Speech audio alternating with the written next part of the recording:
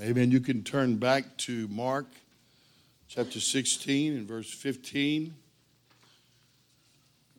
This morning, Lord willing, we're going to finish our thought defining the gospel. Defining the gospel. Reading our text again, Mark 16 and 15. And he said unto them, Go ye into all the world and preach the gospel to every creature. Then turn over to 1 Corinthians chapter 15. Verses 1 through 4, we'll read that again.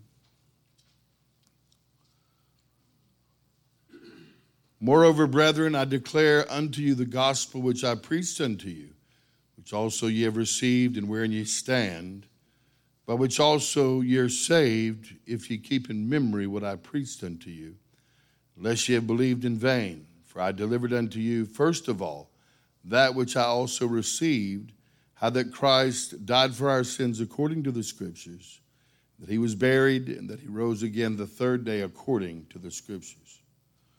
This is the final part 3 of defining the gospel. Would you pray with me? Father, we do love you. We draw nigh to you.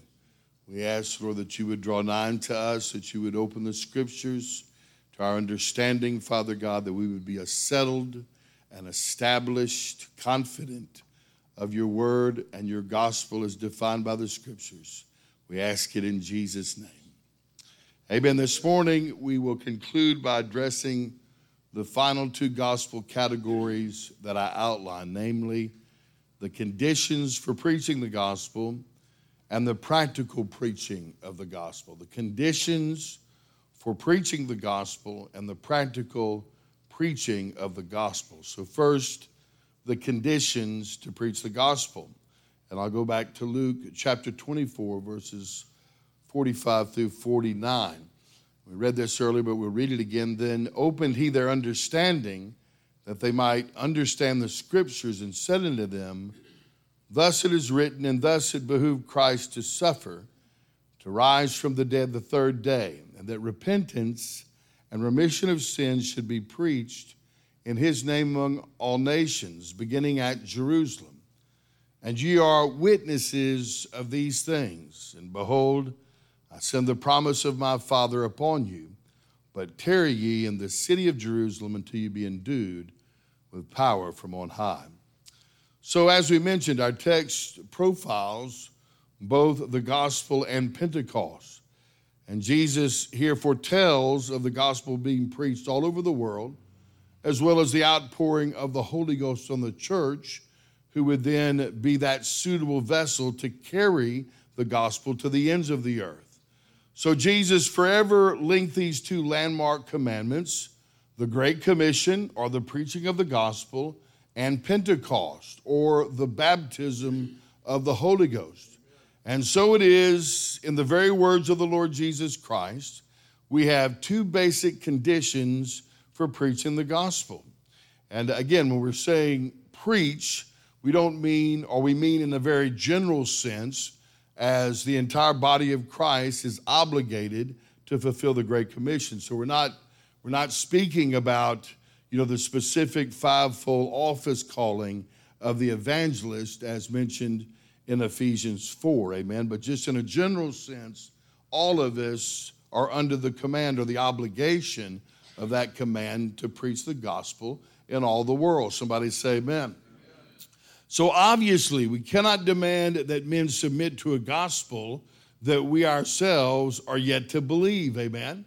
We've got to believe the word of God first. We'll never accurately represent Christ if we ourselves have not been born again.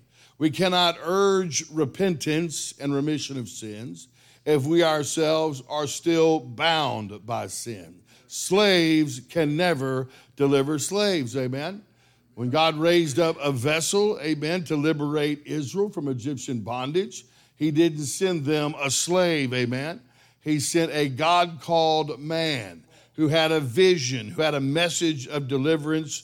His name was Moses. And likewise, we look around in our nation, we are in bondage. We're in great, amen, darkness in this hour. And there needs to be a deliverance, amen, of the American culture, if possible. We know, amen, with God, all things are possible. But it's not going to come, amen, by a politician. Amen. God didn't send Israel a politician. Amen. It's not going to come through legislation.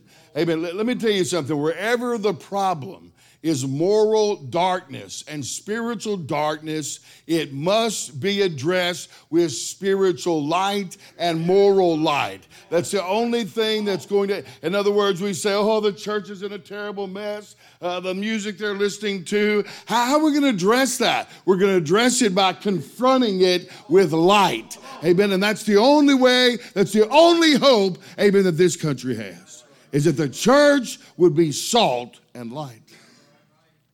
Amen. Today people say, amen, what can we do? Amen. How can we, change the culture? Make sure you vote. No. Looking in the wrong place. Amen. We don't have a political problem. We have a spiritual problem. So the first condition to preach the gospel is a man must be first right with God himself. This is self-evident. We cannot lead someone, amen, to a place that we ourselves have not gone before. However, as our text in Luke 24:49 indicates, the next condition requires the baptism of the Holy Ghost. The baptism of the Holy Ghost. The baptism of the Holy Ghost is a condition to preach the gospel. The baptism of the Holy Ghost, being filled with the Holy Ghost, not yesterday, not 10 years ago, not, I still speak in tongues. Being filled with the Holy Ghost today equips me to preach the gospel. If I'm not filled with the Holy Ghost today, I am ill prepared to preach the word of God. Somebody say amen.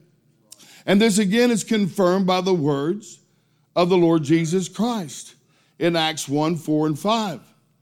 Being assembled together with him, commanded them that they should not depart from Jerusalem, but wait for the promise of the Father, which saith he, ye have heard of me, for John truly baptized with water, but ye shall be baptized with the Holy Ghost not many days hence. Amen.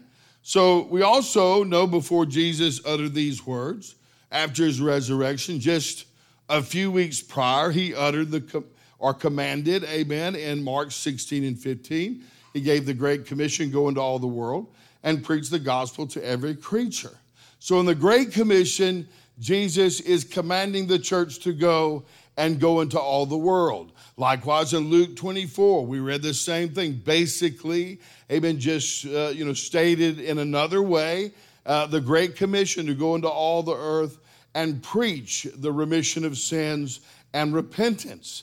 Amen. But just like in Luke 24, here in Acts 1:8, amen, Jesus offers a qualification. First, before you go anywhere, before you leave Jerusalem, before you venture into all the world, before you preach the gospel as I commanded you to preach the gospel, you must wait until you are baptized with the Holy Ghost. Amen. Thus, Jesus is clearly establishing an absolute condition for preaching the gospel. Notice in both Luke 24 and in Acts chapter 1, the baptism of the Holy Ghost is mentioned in context with the preaching of the gospel.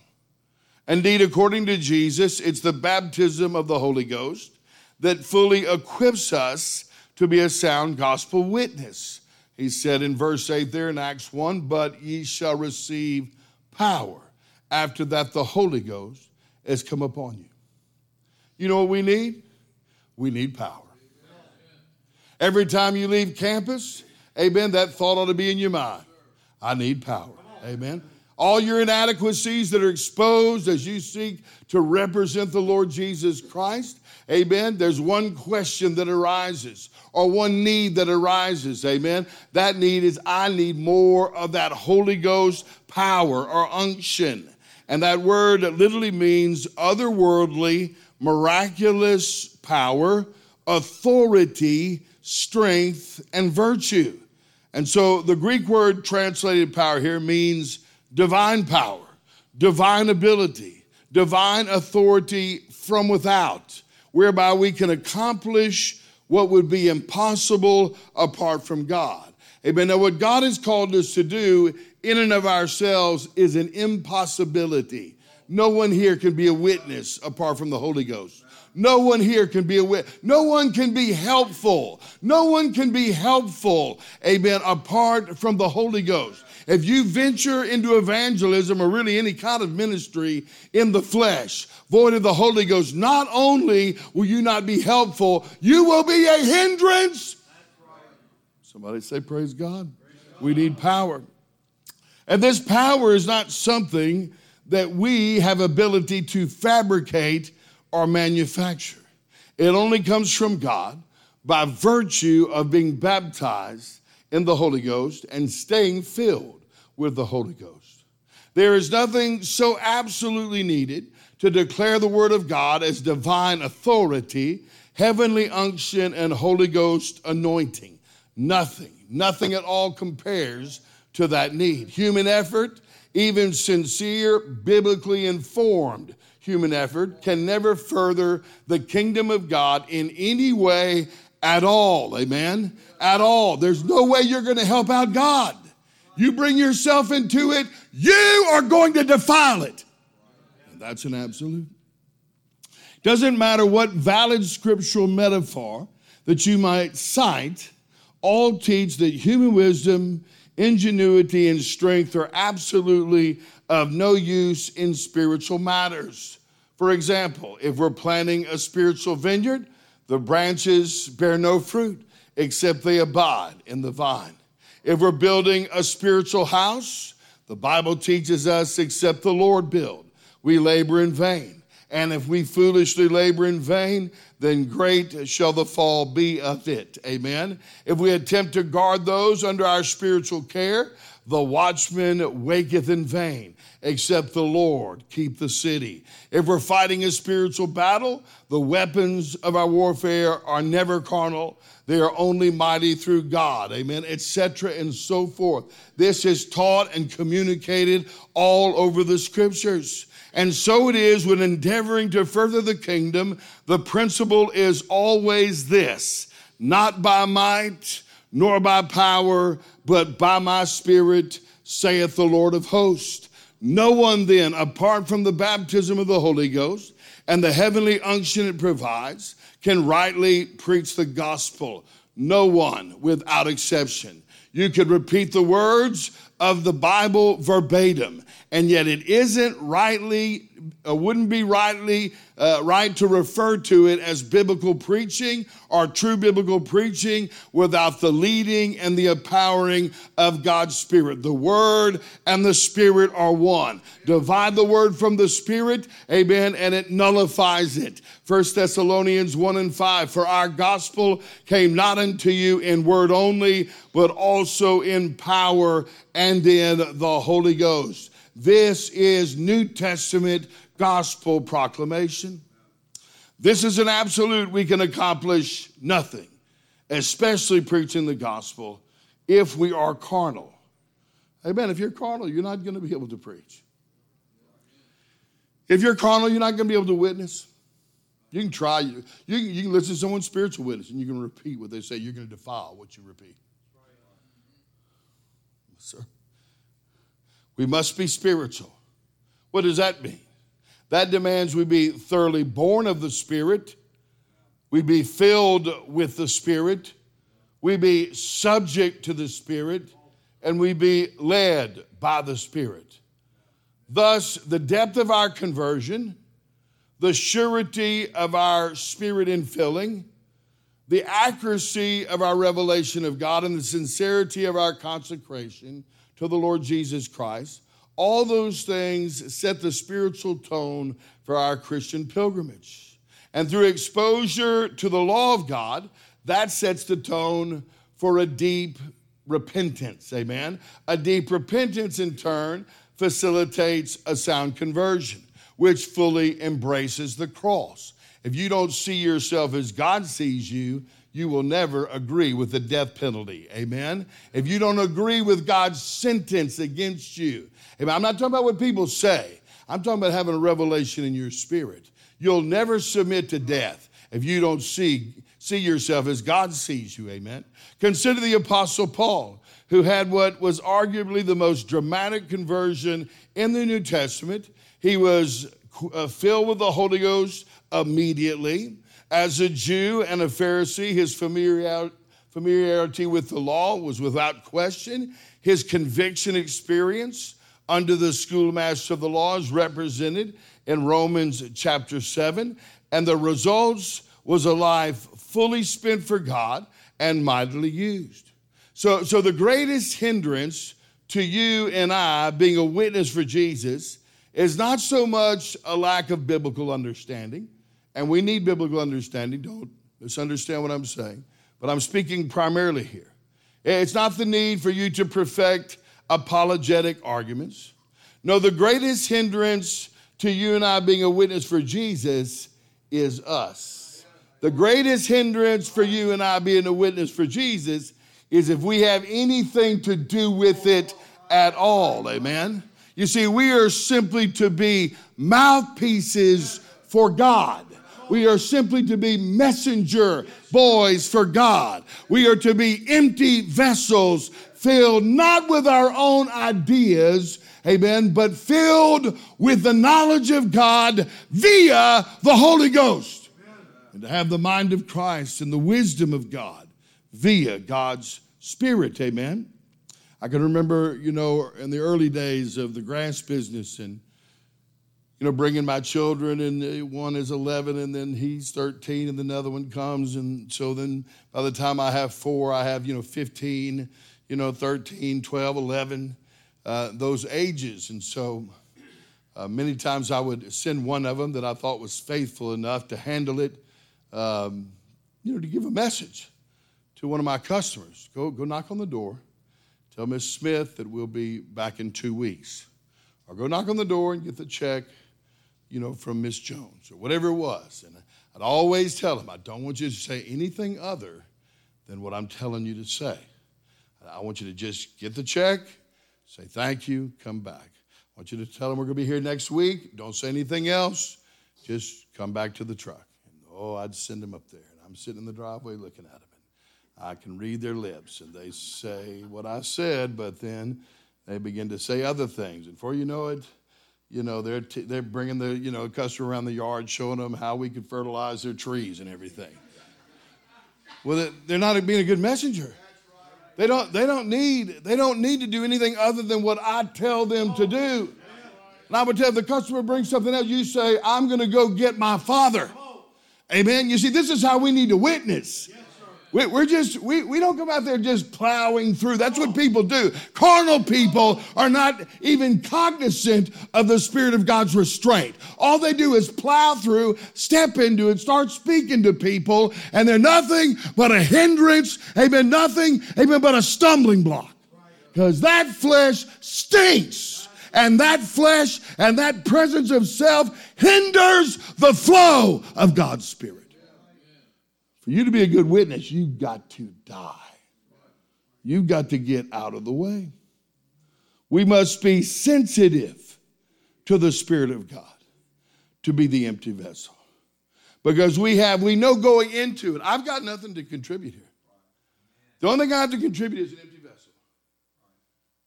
There's thirsty people. Hey, man, I don't have any water, but I got a cup. Someone else is going to fill the cup and provide the water. I'm just a vessel. But what to say, how to act, how to respond, amen, I must be guided by the Holy Ghost. And we cannot develop a sensitivity to Jesus while sitting hours and watching YouTube every day. Only in prayer, only by having His burden. Amen. Only being truly moved by God with His burden, entering in, brought into union with the heart of God. That doesn't happen because you say a 15-minute prayer before you go on the street. But that's what religious carnal people do. Amen. They don't see God all week, but then they want to go on the street and they want to elbow everybody out of the way and say something for Jesus when they don't even know Jesus. You can't represent God that way. It takes time. It takes a burden. It takes a real desire. I want to accurately represent God. God help me, woe be unto me, if I preach not the gospel. Isaiah 50:4, the Lord hath given me the tongue of the learned, that I should know how to speak a word in season to him that is weary. He wakeneth morning by morning. He wakeneth mine ear to hear as the learned. Amen. You're not going to speak a word in season if you're not taught by God. You're going to have to be taught by God.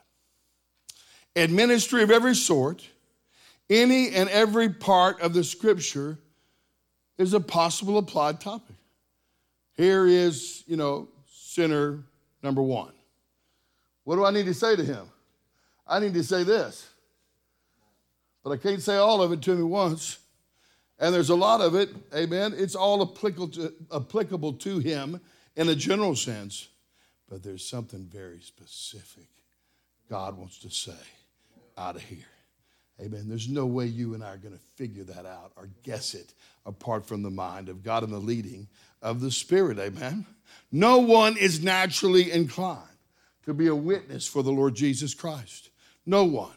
Amen. We're called to do the impossible, to represent a God so above, so beyond, and so other, who is sufficient for these things. It'd be like, I have no training to be a heart surgeon, and I don't believe any of us here do. Amen. But if someone were to provide me with the most meticulous medical journal and bring me into the operating room and hand me the scalpels, even though I have all the information at my disposal, I'm going to kill somebody, amen, if I try to perform heart surgery.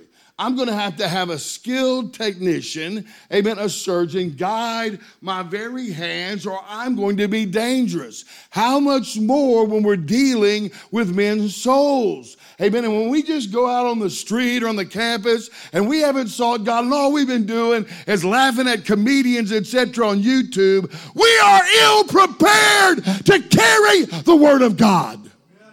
We're tinkering with men's souls. We're going to kill somebody. That's why there needs to be a fear. Amen. You haven't been seeking God? Shut up. Shut up. Humble yourself. Go pray. Go on the street. Pray. Get a burden that you don't just pray, amen, the night you go out there or the day you go out there. Notice what Jesus said the results of the baptism of the Holy Ghost would be. And ye shall be witnesses unto me both in Jerusalem and in all Judea and in Samaria and unto the uttermost parts of the earth. And that word witnesses means eyewitness spectators. Something you got to see. Something you got. My dad saw this and told me about it. My mother saw this and told me about it. I've heard this over and over all my life. My brother knows about it. Hey, but I'm just repeating. I'm just a religious parrot. And we all repeat one another and we learn from one another. Amen, that's all right. But you have to see this for yourself or you're really not a witness. Those with a legal testimony. And most importantly, a martyr. You see the baptism of the Holy Ghost is the power to die. The baptism of the Holy Ghost, and really everything else is encompassed in that, that definition there.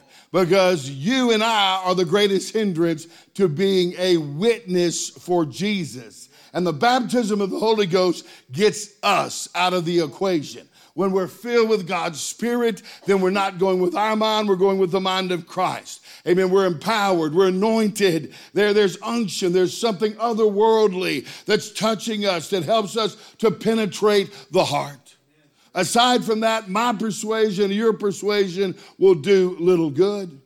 There has to be that unction, that heavenly anointing. And what grieves the anointing and the Spirit of God more than anything else is a proud, obstinate religious professor that refuses the cross so that he is removed from the equation.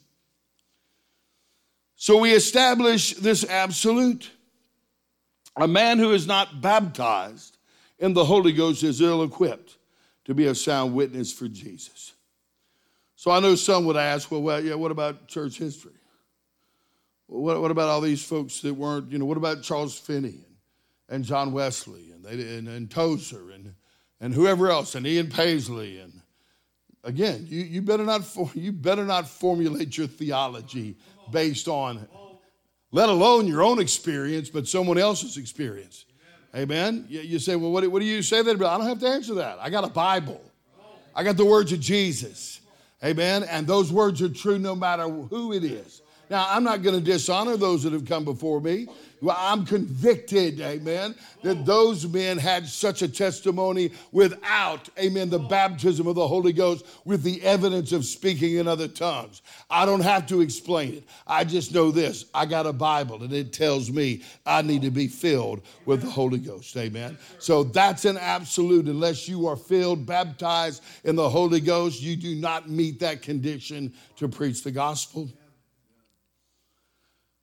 What about the practical preaching? 1 Peter 1:25 reads this way. But the word of the Lord endureth forever.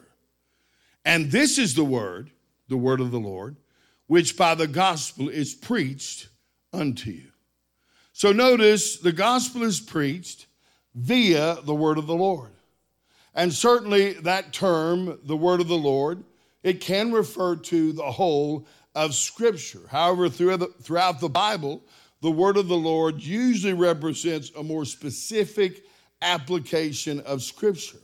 Generally, a timely, relevant word, an applicable portion of Scripture taken from the whole of the Bible and appropriately delivered under divine anointing. 1 Peter 1:12 says, but unto us they did minister the things which are now reported unto you by them that have preached the gospel unto you with the Holy Ghost sent down from heaven. In other words, Spirit-led, Spirit-taught, Spirit-empowered, witnessing, preaching, or ministry that is rich with scriptural content and authority. So we must remember a distinction should be made between the entire Bible and the specific Bible truth that someone needs at the moment. And of course, we have talked about this many, many times, before. Scriptural truths are always biblical facts, but scriptural truths are not always the word of the Lord. Amen? So God created the earth in 6 days, and on the seventh he rested. That's a biblical fact. Amen. But that may not be what I need to tell, amen, Mr. Jason Smith at Louisiana Tech. Amen. Or it may not be the thing that he needs right at that moment. So there's a difference between biblical facts and the word of the Lord. In 1 Peter 4:11, if any man speak, let him speak as the oracles of God. And so consider that for a moment. What is the oracles of God? Well, the definition says a brief divine utterance taken from the whole. And basically, this is confirming. If the Bible is commanding, if any man speak, let him speak as the oracles of God. Certainly that can't mean if he opens his mouth to speak, he's got to quote the whole Bible. No, he's got to quote Scripture, but he needs to quote that Scripture that is relevant right now to the situation. Amen? That's what it means. If any man speak, let him speak as the oracles of God. So as we are ministering Friday night, amen, to the concert goers, as we had an opportunity to preach to them, amen, we are obligated to speak as the oracles of God. As we stopped and talked with people, or some stopped and we were able to try to minister to them, we are obligated to speak as the oracles of God. Basically, what did God want to tell that person or those people right now in this moment? And if we don't give them, amen, the word of the Lord, then we're not speaking as the oracles of God. Amen. As we evangelize, we may give sinners biblical facts, but unless we've given them the word of the Lord, then we have failed. The God-called preacher is obligated to give people not just facts from the Scriptures, but the living word. By the living word, we mean the scriptural truth that God desires to apply to that particular person or people at that given moment. A word spoken in due season. How good is it, says Proverbs 15:23. Biblical facts are general, while the word of the Lord is specific, often offensive. Proverbs 25:11-12. A word fitly spoken is like apples of gold in pictures of silver. As an earring of gold and an ornament of fine gold, so is a wise reprover upon an obedient ear. You know, I've used that analogy many, many times, but I'll just repeat it here this morning. If we are leaving church here, there's a man pulled on the side of the road, and his truck is broke down, and his hood of his truck is up and rolling out, steam, etc. Obviously has a broken radiator hose. And I pull over, amen, behind his truck and take a weed eater out the back of my pickup and begin to teach him how wonderful a tool a weed eater is and what you can do with a weed eater and, everything about a weed eater. I haven't lied to him, but I haven't given him the truth that he needs, amen? And so it is with us. We're obligated to specifically pinpoint. How can you do that? How can you know the heart of another person? You cannot know their heart. Granted, there's some things that we can, deduce in the natural. A tree by its fruit. Amen. We know if a man's at a strip club, well, he's involved in the sin of lust, etc. We can narrow things down, yes, but ultimately, amen, we're dealing with the hearts of individuals, and only God really knows the heart. So we have to have the mind of God, amen. Gospel preaching, amen, is never static, but dynamic. It's animated and directed by the agency of God's Spirit, who intimately knows the heart of the gospel audience. In other words, gospel preaching is God using his ordained vessel of the church to communicate and responding appropriately, interacting appropriately to the heart and the response of the hearers. That's what gospel ministry is, amen? We're just simply the cup that gets filled up to deliver the water, amen? And then how we interact with people is in regards to their response to divine truth as we are governed and led by the Spirit of God. Now, the pattern of divine revelation is the Scriptures, amen? Amen. That's the pattern. And the nature of that revelation is both incremental and progressive. God didn't just, throw a complete Bible out of heaven, amen? There was a divine order in which it was given, amen? And when we talk about canon, amen, the way that canon is, canon includes the arrangement of those, books in the Bible. And the way they're arranged reflects the order of God. So the Bible opens with creation. In creation, we're introduced to the Creator, and that establishes his ultimate authority over all the universe. We're informed of the fall of man.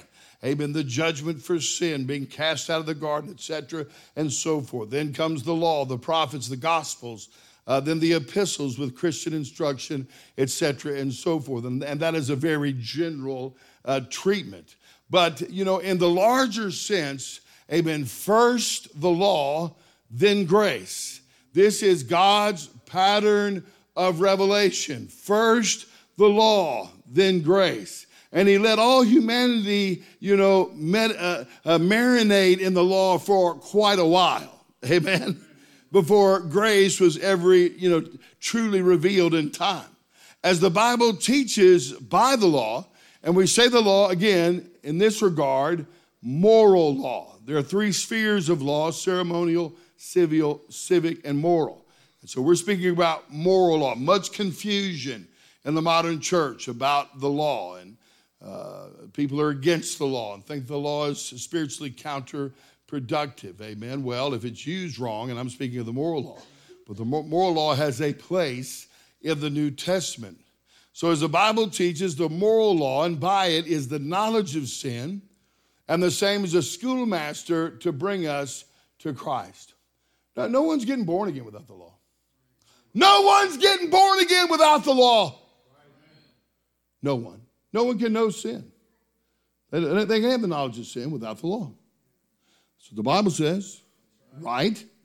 Amen. So there's no other way for someone to have knowledge about sin but by the law. Now, granted, the moral law is written on the heart. So everyone has been informed about moral law. But without that law being applied and a man acquiescing and saying amen and bowing the knee to the law, he's not getting born again. Amen? Thus, the law, as demonstrated by God's order of revelation, is a necessary preface to preparing the sinner's heart for the marrow of the gospel. Psalms 19:7, the Bible says the law of the Lord is perfect, converting the soul. Amen? Now, we know the Bible also says, amen, no man shall be justified by the works of the law. So is that a contradiction? Well, we know there's no contradictions. So what is this teaching us? Amen. The law is clearly a spiritual catalyst for conviction that leads to conversion. Amen. It's the law that brings a man to his knees where he's willing to appreciate the gospel. Amen. You know, I recall Ray Comfort's analogy. I believe he called it circumstantial priorities. And he basically said if you offered a man, you know, a 5-gallon bucket of water or a 5-gallon bucket of diamonds, he would be, you know, foolish or insane to choose the water over the diamonds. Everybody would choose the diamonds. But if you put him in a desert where there's no water and he hasn't drank any water for 2.5 days, he'll choose the water every single time.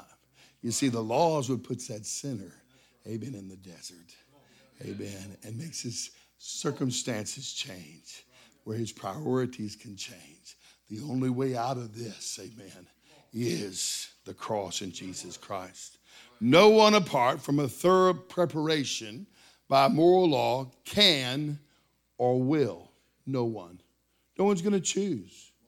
Amen. If you're standing out in your yard cutting grass and I walk by and throw a life preserver in your face and say, take it quickly, you look at me like I'm insane. I'm not drowning. You have to be aware you're in trouble. Amen.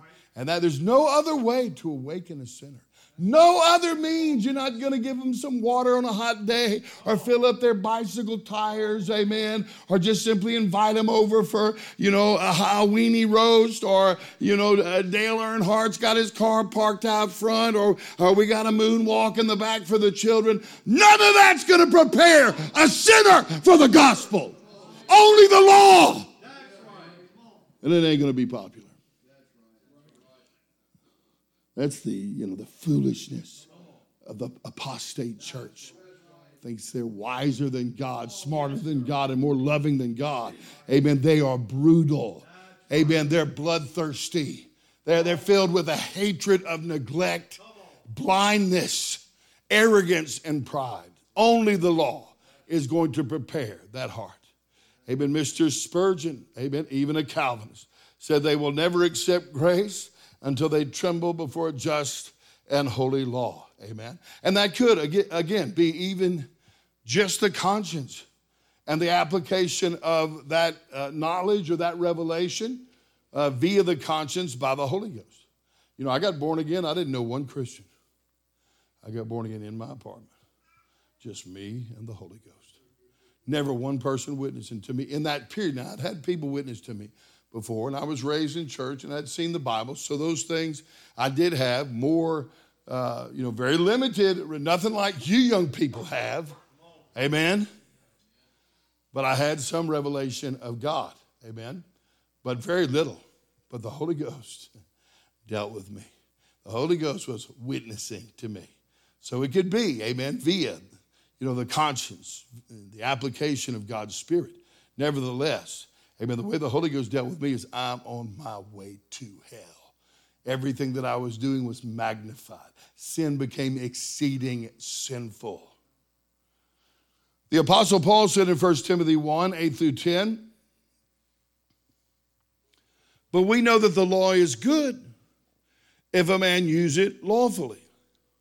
Knowing this, that the law is not made for a righteous man, but for the lawless and the disobedient. Okay. That means the law. It's made for St. Patrick's Day parades and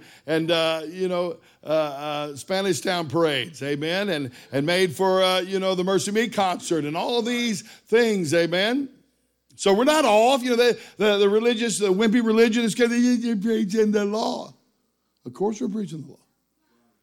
It's made for people like you, religious hypocrites, and all these people grabbing their genitals and screaming and blaspheming and defending their sin. That's what the law's for, and we're using the right tool. When we reach in the gospel toolbox, we got the right one, amen? This tool is for this crowd. For the ungodly and for sinners, for unholy and profane, for murderers of fathers and murderers of mothers, for men slayers, for whoremongers, for them that defile themselves with mankind, for men stealers, for liars, for perjured persons, and if there be any other thing that is contrary to sound doctrine, according to the glorious gospel of the blessed God, which was committed to my trust. You can't tell sinners to stop all this. You can't tell, how can you expect sound doctrine? They're going to obey sound doctrine. I think I'll side with Paul. I think I'll just side with Paul here. Amen. Here the Apostle Paul essentially teaches, amen, that the use of the moral law lawfully was something that is clearly part of gospel declaration. And again, it would be unlawful, amen, to tell someone, all you have to do to be saved is to keep the law. That would be heresy. Everybody say amen. But there's absolutely nothing wrong with urging men to keep the law. You cannot, I'll say this emphatically, you say you're preaching the law and you don't communicate that men must keep the law, you're not preaching the law. You can't preach the law without communicating. God expects you to obey that. It's insane, amen? Some say, well, the law is not the gospel. Well, in one sense, that's true. The law cannot save, it cannot bring justification. However, in a larger sense, it is needed. It is a necessary part of the fuller gospel repertoire. This has been understood by godly men throughout church history. Mr. Wesley said this, undoubtedly both law and gospel should be preached in their turn, yea, both at once or both in one. All the conditional promises are instances of this. They are law and gospel mixed together. According to this model, I should advise every preacher continually to preach the law grafted upon, tempered by, and animated with the spirit of the gospel. There is nothing contrary at all between the law and the gospel. There is no need for the law to pass away in order to the establishing of the gospel. Indeed, neither of them supersedes the other, but they agree perfectly well together. Yea, the very same words, considered in different respects, are parts both of the law and the gospel. If they're considered as commandments, they are parts of the law. If as promises of the gospel. Thus, thou shalt love the Lord thy God with all thine heart, when considered as a commandment, is a branch of the law. When regarded as a promise, it is an essential part of the gospel. The gospel being no other than the commandments the law proposes by way of promises. Accordingly, poverty of spirit, purity of heart, and whatever else is enjoined in the holy law of God are no other, when viewed in a gospel light, than so many great and precious promises. There is therefore the closest connection that can be conceived between the law and the gospel. On the one hand, the law continually makes way for and points us to the gospel. On the other, the gospel continually leads us to a more exact fulfilling of the law. We may yet further observe that every command in Holy Writ is only a covered promise. Amen. That was Mr. Wesley. He certainly understood the right distinction between law and grace. Mr. Finney said this, evermore the law must prepare the way for the gospel. To overlook this in instructing souls is almost certain to result in false hope, the introduction of a false standard of Christian experience, and to fill the churches with false converts. Mr. Finney prophesying, amen, of what we see today in the professing church. Mr. Bunyan said, the man who does not know the nature of the law cannot know the nature of sin. And he who does not know the nature of sin cannot know the nature of the Savior. Amen. You see, the law, listen to me. Everyone rages about preaching against sin. Everyone rages about preaching judgment. Amen. You're turning people off. You are, alienating people by this strong message against sin. Let the religious hypocrites rage. The reason they are raging is because they've got the spirit of the devil. And the last thing the devil wants is there to be light. Amen. It works, and it always works. And they can rage, and they can blaspheme, and they can talk back. But all I know is when I declare the word of God, and particularly the law, I am shining moral light. And that moral light is either going to break somebody or harden someone. And that's an absolute. Furthermore, with the Great Commission, we've also been given gospel principles. These principles temper and qualify the administration and application of gospel preaching. For example, in Matthew 10 and 16, behold, I send you forth as sheep in the midst of wolves. Be therefore wise as serpents and harmless as doves. This, of course, is just simply teaching us that we are to define sinners rightly. We're not to be enamored with how nice they are and what they say. They're sinners. They're God haters at the core, amen? And so according to the Bible, we need to consequently walk in circumspection, amen, protecting our testimony before the ungodly. But here are two more kindred gospel principles, and there's many of these. I'm not covering all of these, just touching on a few.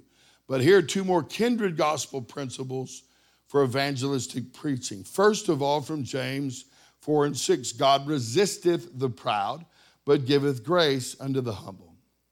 God resisteth the proud. And there's two verses in the Bible that reiterate this, right? Amen. God, amen, resisteth the proud, he giveth grace. Sometimes, though, sometimes he will.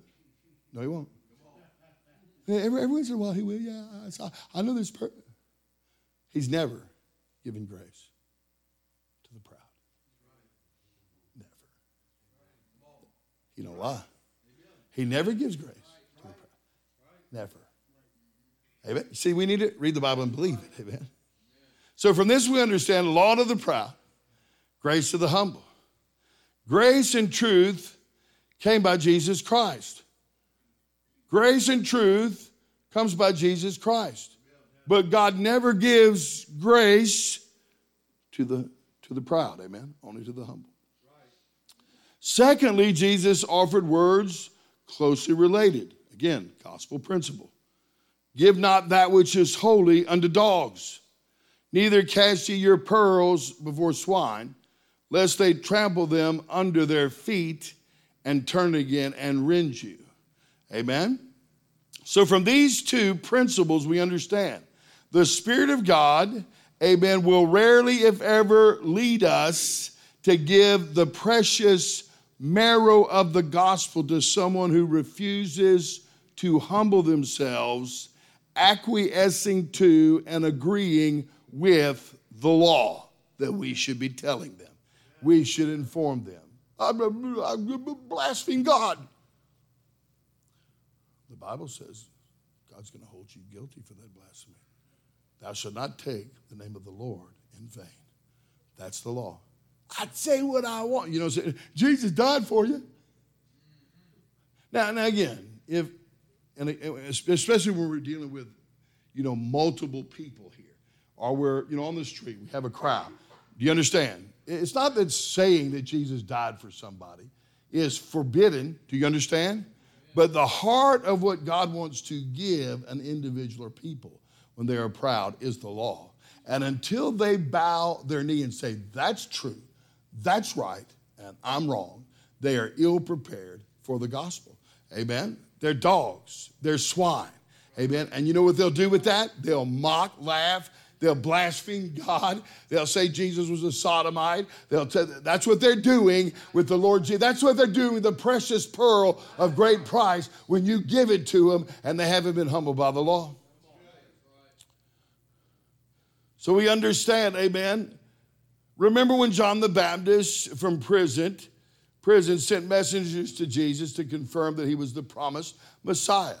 Jesus responded with, "Go and show John again those things which you do hear and see. The blind receive their sight, and the lame walk, the lepers are cleansed, and the deaf hear. The dead are raised up, and the poor have the gospel preached to them." Now, Jesus is quoting a prophecy. In other words, he's basically telling John, I'm fulfilling this. Amen. But notice he said, the poor have the gospel preached to them. We're speaking about the practical preaching of the gospel. Who's Jesus preaching the gospel to? To the poor. Well, that word could mean people destitute of wealth. Amen. But it also could mean people who are lowly, humble, helpless in spirit, powerless, and needy. And that is a direct definition out of the Strong's. And so the context, amen, of that word there, poor, that Greek word that's translated poor there, the context is what generally gives us the proper usage. Moreover, Jesus uttered the following words recorded in Luke 4:18. He's basically, amen, quoting the Old Testament. The Spirit of the Lord is upon me because he hath anointed me to preach the gospel to the poor. And so he is quoting basically the prophecy found in Isaiah 61:1, which gives us the irrefutable context of his use of the word poor in both Matthew 11:6 and in Luke 4:18. And this is how it reads in Isaiah. The Spirit of the Lord God is upon me because the Lord hath anointed me to preach good tidings unto the meek, unto the humble. Amen. He resisteth the proud. He gives grace to the humble. So clearly in accordance with the gospel principle of never casting our pearl before swine, God has ordained the marrow of the gospel to be only preached to the humble and lowly. And again, we don't want to become, legal in the sense that these other folks are becoming. You have to say the death, the burial, the resurrection, because you haven't preached the gospel. We're not saying if you, say Jesus died for you and you're preaching, etc., so forth. But we know when we're on a campus or we're in a place, unless someone is showing a brokenness, then we are concentrating on law and judgment. Everyone understand? Amen. Psalms 34:18, the Lord is nigh to them that are of a broken heart, and saveth such as be of a contrite spirit. It's not saving people that don't have a contrite spirit. And I know, from early on as a Christian and having a desire to win souls, and that's what you have people that are biblically illiterate, they're ill-informed, they may have a desire to bring people to church, and they don't want to do things that's going to upset them.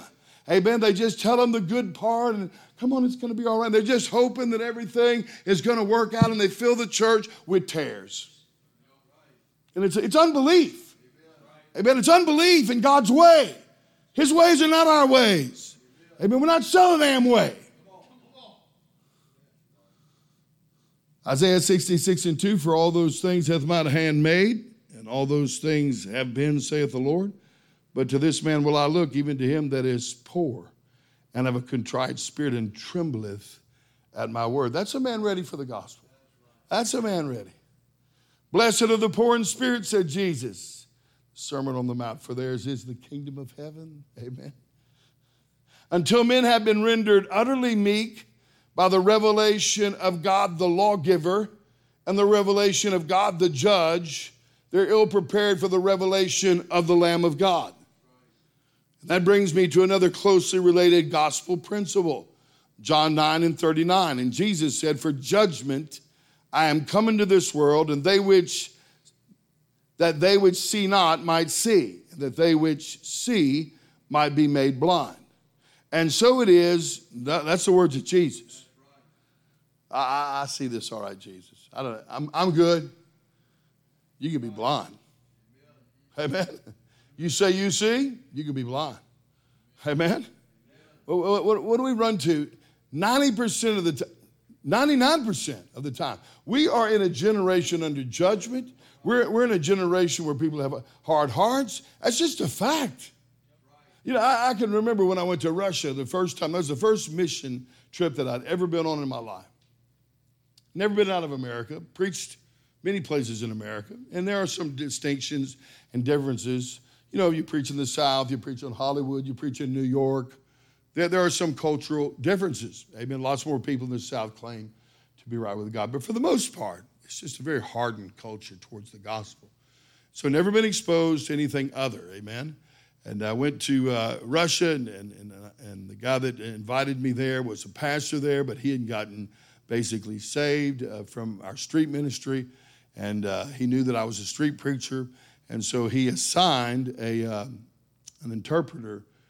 I had interpreters that were the very best interpreters when I preached in church, but he just gave me an interpreter, basically stayed in the room with me wherever I wanted to go, we're on the transit, et cetera, and so forth, that I could witness and preach to people. And so his name was Vadim, and we'd get on, the bus or whatever, and it'd be just filled with people. And in Russia, people don't talk on a bus. I guess that over the years of communism, you don't want to stand out in communism, amen? So that you get on a bus, it's dead silent. I mean, nobody's saying a word. Just, And so I'd say, Vadim, we're going to preach against the Orthodox Church. You ready? Well, we will preach here, Yeah, because, when I started preaching and he's repeating me, they're not looking at me, they're looking at him. Amen. The Orthodox Church is from the pit of hell. We would preach on those buses, and the bus would stop, and we would get off, and everybody in the bus would get off. I ain't kidding either. Talking about 100 people get off and surround you, start asking questions. They were... I remember one night we went out to get, that was right when communism, had basically fallen, and capitalism was kind of making its way into Russia. And so people were setting up booths and selling things. And, the only things that they had that were American there, the food quality, everything's really just low. Their food, or you don't know what you're buying, But the only thing that had made it from America was Pepsi and Snicker bars. That's all they had that was American. And so we'd go out at night sometimes and get us a Pepsi or what have you. And we were in line, had a little T building, like a little Graceland building. It had a little sliding door, like one of these snowball stands or whatever. And they were selling all sorts of stuff. And I saw pornography. So I told Vadim, we're going to preach. So I began to preach. The guy shut the door, turned his sign, closed, told everybody to go home, came out. Was so convicted, and just amazing how convicted. And there was another man there from Georgia, which you've heard of, the Republic of Georgia within the USSR. And the people are very dark-skinned. They almost looked Muslim. And I began to talk to him, again, through Vadim. And as I began to talk to him, he had never heard the name of Jesus. And so I just started going through the law with him, just going through the Ten Commandments. And we got to, honor your father and mother. And he began to weep. And he said, or Vadim's telling me what he said, this is a very troubling saying. That's what he said. And, as we begin to dig, he was estranged from his parents and completely convicted. I can just remember ministering to him and thinking, this works. This is the way it's supposed to work. It does have power, amen? But, what we're dealing with, there's a lot of hard-heartedness, amen? Never doubt. And we went to, Mexico, and we would walk up and down in the colonials and preach, and we would bring our tracts, and they'd just surround us. We'd sing a song. I'd preach for 15 minutes. You'd turn around, amen, and everybody's sitting in the dirt reading those tracts. Everybody. I mean, they weren't throwing them away. No mockery whatsoever. It's a different culture. And just the problem in America is a lot of hard-heartedness. Amen. And that's why we are led to preach the way that we are being, or the way that we preach. For judgment I'm coming to the world, Jesus said. That they would see, not might see, that they might see. They would see, might be made blind. And so it is, Jesus, accompanied by the Holy Ghost, the final revelation of God, amen, has judgment attached. Amen. Everybody thinks about Jesus, carrying a little lamb, and they come in contact. Hey, you young people come in contact with Jesus like you have all your life. Amen. You keep resisting him, he's going to make you blind. He's going to make you blind. He's going to make you blind. Not the devil. He is.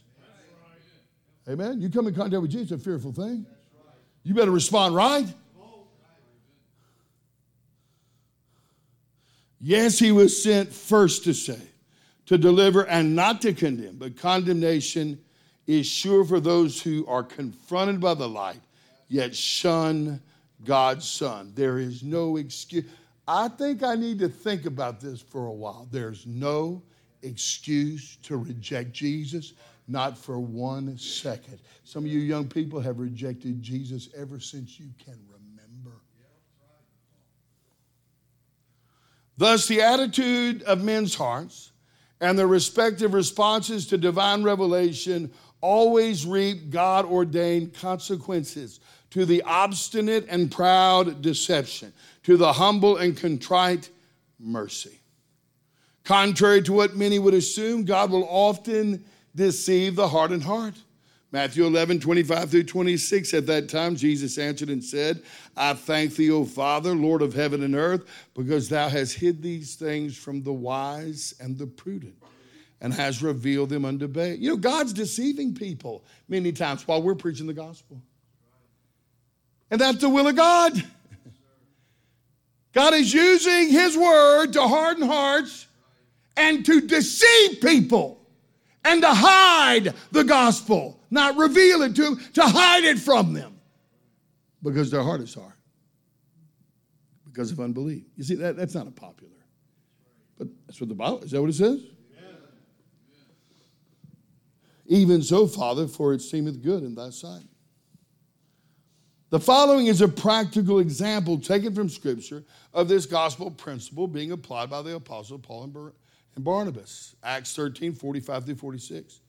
But when the Jews saw the multitudes, they were filled with envy and spake against those things which were spoken by Paul, contradicting and blaspheming. That sounds like a day, amen, at LSU, don't it? That sounds like a day out there at the St. Patrick's Day parade. Then Paul and Barnabas waxed bold and said, it was necessary that the word of God should first have been spoken to you. But seeing ye put it off from you and judge yourselves unworthy of everlasting life, lo, we turn to the Gentiles. It's the will of God. Amen. I believe they were directed by the Holy Ghost. But you had your chance, and the gospel came to you, and you threw it in the mud, and this is going to be the repercussions of it. And some of you, instead of sleeping, young people, you better pay attention, because that's what the Holy Ghost says to you. You throw the gospel behind you. You put it under your foot. You say, tomorrow I'm going to obey. Tomorrow, amen. Listen to me. You're going to be turned over, amen, and it will be the will of God. It will be good. And God wants you to be born again, amen, but don't you take for granted and disesteem the mercy of God to you. So gospel preaching is not so much about having to mention the death, burial, and resurrection of Christ, but rather about being appropriate and preparing people's hearts so they'll appreciate the death, burial, and resurrection of Christ. Again, incremental revelation has always been God's standard. Remember, the Jews were a people well acquainted with and informed by the law before God sent them the Lord Jesus Christ. Galatians 4:4, for when the fullness of time was come, the appropriate time, in God's time, God sent forth his Son, made of a woman, made under the law, to redeem them that were under the law, that we might receive the adoption of sons. So, first of all, think about that. God withheld the Lord Jesus. God withheld the Lord Jesus until the appropriate time. And I realize, there are lots of variables here, and I'm not saying this is an exact parallel to individuals, but still, God withheld the Lord Jesus until the appropriate time, amen? So it says, amen, God sent forth his Son, made of a woman under the law, to redeem them that were under the law, that, amen, they might receive the adoption of sons. So we've got to first preach people under the law, amen, before the Spirit of God will be ready to redeem them from under the law. Amen. Most of them are not under the law. When they're grabbing their genitals and say, I can fornicate, I'm a homosexual, they're not under the law. They are rejecting the law. A man under the law is saying, the law is right. The law is just. The law is holy. But I can't keep the law. Who shall deliver me? Who shall deliver me? That's a man under the law. And that's a man who's ready for the gospel. You see, this was all God's doing, Galatians 3:23 through 25. But before faith came, we were kept under the law, shut up unto the faith which should afterwards be revealed. Wherefore the law was our schoolmaster. Now, do you understand? There's got to be a season where a man is under the law. There has to be that, amen? It was the same on the larger scale, but it's also true on the individual scale. Consider Jesus' ministry to the rich young ruler. And when he was gone forth into the way, Mark 17:22 reads, there came one running and kneeled to him and asked him, good master, what shall I do that I may inherit eternal life?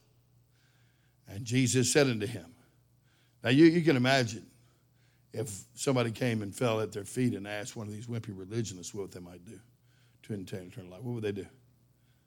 You just come to church, just say the sinner's prayer. Jesus loves you. That's what they would do. That ain't what Jesus did. And Jesus said unto him, why callest thou me good? There is none good but one. That is God. Thou knowest the commandments.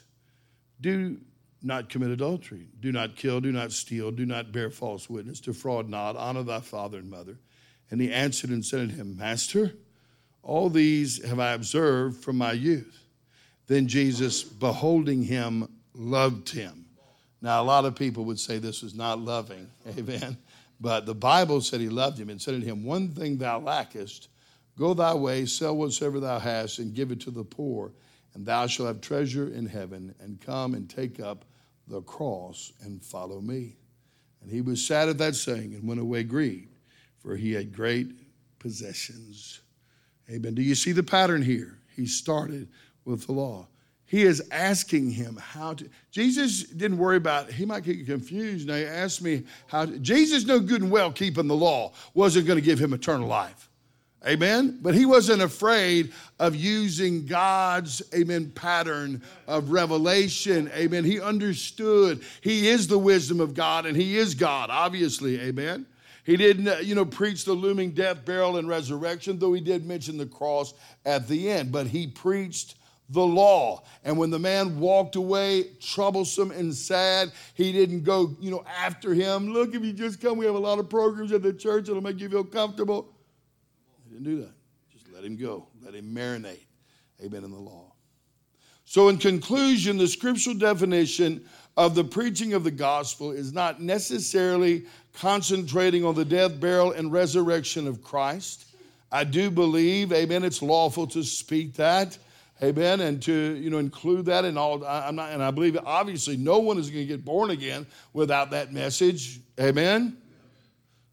But the preaching of the gospel is rather, as it says in 2 Timothy 4:2, preach the word. Be instant in season, out of season. Reprove, rebuke, exhort with all long suffering and doctrine. In other words, the whole Bible is at your disposal. Be led of the Spirit of God. Amen. Don't be afraid. Say what needs to be said. Amen. To be equipped with the full counsel of God, filled and led by the Holy Ghost, giving every man the word of the Lord, with ultimately a willingness to always lead prepared and humbled hearts to the Lord Jesus Christ and the saving gospel. Amen? That's the preaching of the gospel, to be appropriate. Amen. And I would never withhold Jesus from anyone, amen, who is prepared to receive. Amen? Praise God. Let's stand. Hallelujah. The defining of the gospel. I trust this has been a blessing to you. Would you lift your hands? Hallelujah. Just thank him here this morning. Thank God that we heard the gospel. Thank God someone preached the gospel to us. We're thankful, Lord, for thy word. Thankful for that gospel that saves to the uttermost, oh God. We give you honor. We give you praise.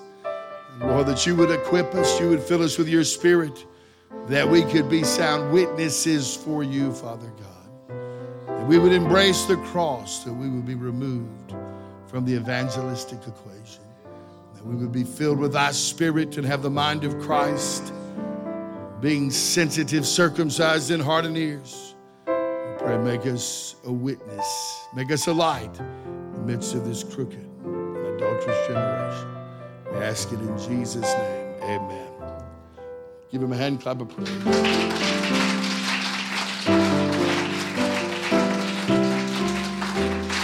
Hallelujah. 6 o'clock tonight, we come back ready to seek the Lord. Tuesday, 11 o'clock a.m. at ULL. Amen. Let's come ready, prepared, filled with the Holy Ghost to be a witness. Amen. God bless you. We will see you this evening.